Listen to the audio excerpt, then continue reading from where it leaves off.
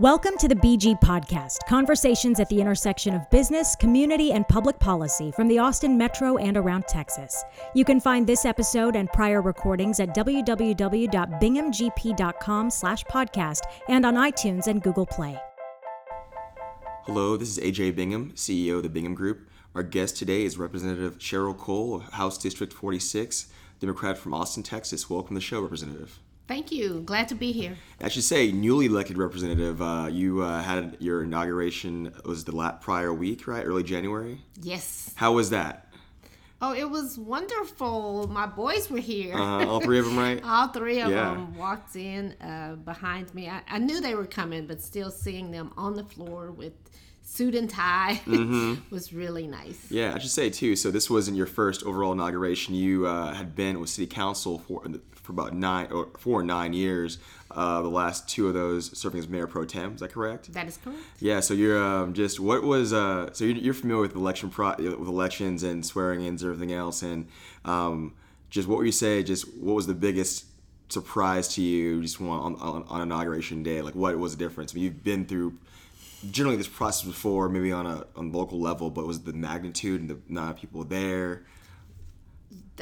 The process is so much more formal to actually be told that you have to have on a jacket, and that applied to my boys. That is not City of Austin. That is definitely not the City of Austin, and there's so many more people. I mean, there's 150 of us, and the speaker came in with the procession, and I was one of those 11 that came in with the speaker, but just the formality is so much more different. Yeah, so I want to get into real quick your background to what led you just to the Texas House. You know, just we know your time with the Austin City Council, but what were you doing before that?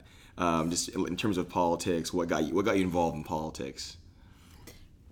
Well, I mean, I raised the 3 boys, and I took them through the public school system, and I was real active in the PTA and the school administration. I chaired a bond campaign, and just from there, I got just increasingly active in the community and trying to make sure that we had just a good Austin. And so that led me to run for city council and do that service.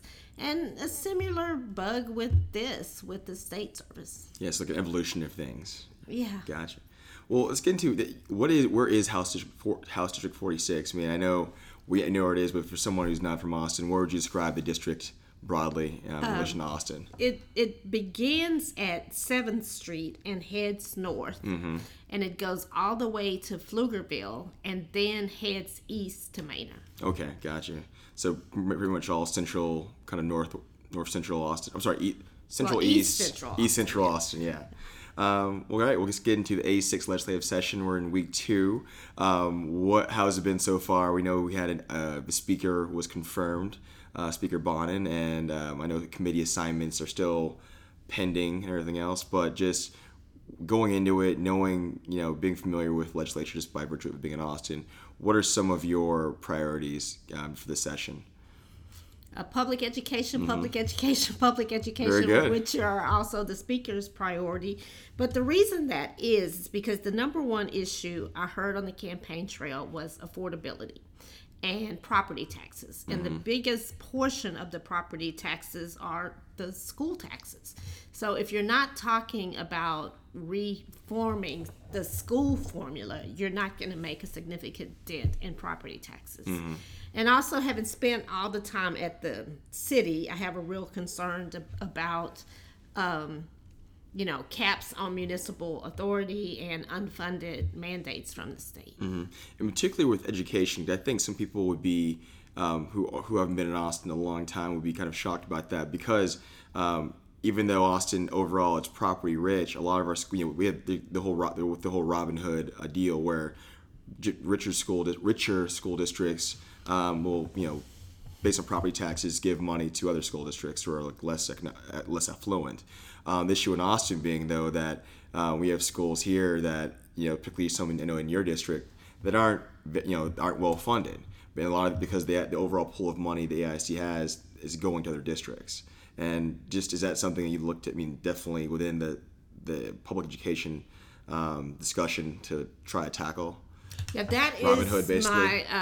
number one issue, and one of the ideas that I have put forth is that we should stop looking at a district as a district, but think about the disadvantaged schools within that district, because it doesn't make sense for us to be sending money away from the district to the whole pool, and we actually have schools that are on par and disadvantaged with other schools throughout the state. So my proposal is that we actually get a credit to our remittance to the state for school finance based on the schools that we have that are economically disadvantaged or otherwise disadvantaged. Yeah, I like that. I think just I went to school on the east side, so definitely you see it up close. So while you are one of the newest members of the Central Texas delegation, you're coming in with a wealth of political experience. And, overall for the delegation representing Austin in particular, how do you hope to leverage that savviness and just because I gotta tell everybody how savvy I am. That's what I'm here to do as well. But I think just having been around City Hall personally quite a bit, in some ways local politics is almost a harder nut to crack, because you have at least even when you're on council, there were less members, there was less, the math was just tighter, right? Here, 149 colleagues, multiple ways of bills that can track through committees and procedures, right? But overall, I'm just curious with your thoughts on just how you hope to kind of leverage your political experience broadly with navigating this new sandbox.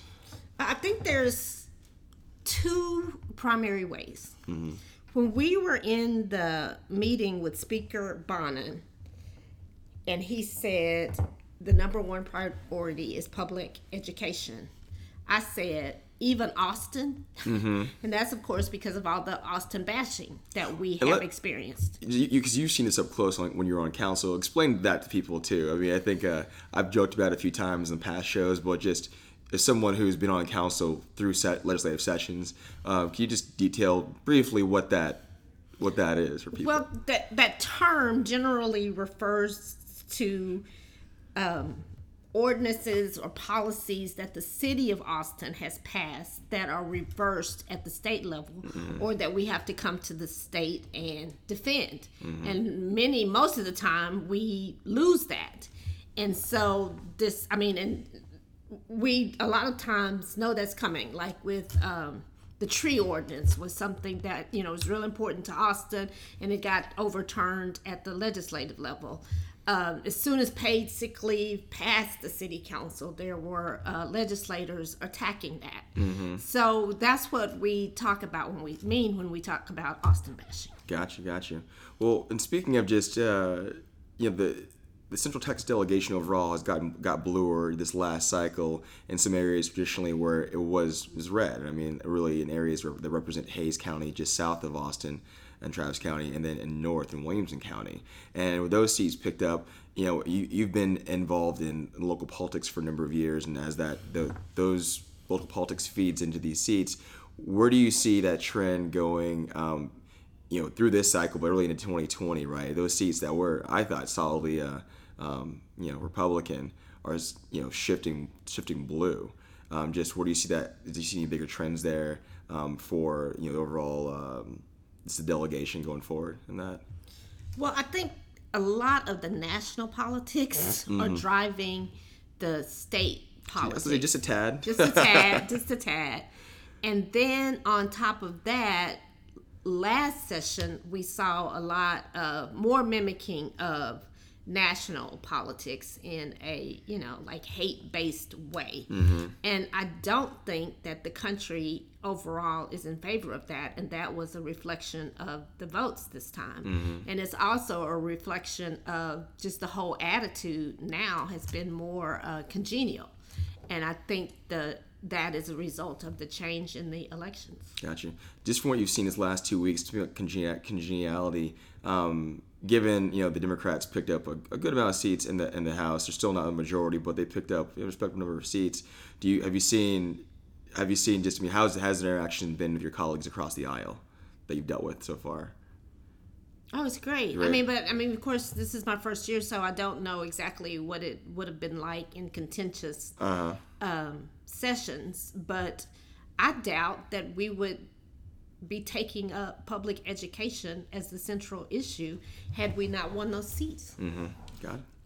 Well, and just in closing too, for Austinites who are looking to get more involved at the Capitol and just with your office, your constituents, what's the best way to work to interact with your office? I mean, your office information, we'll put that in the show notes. It's available, but just is it going to committees and what do you say? That, and that is all posted. Of course, we don't know which committees I'll be assigned to yet, but once that's done, that'll be well publicized. But any issue, if your issue is health and human services or criminal justice, there are committees designed for that.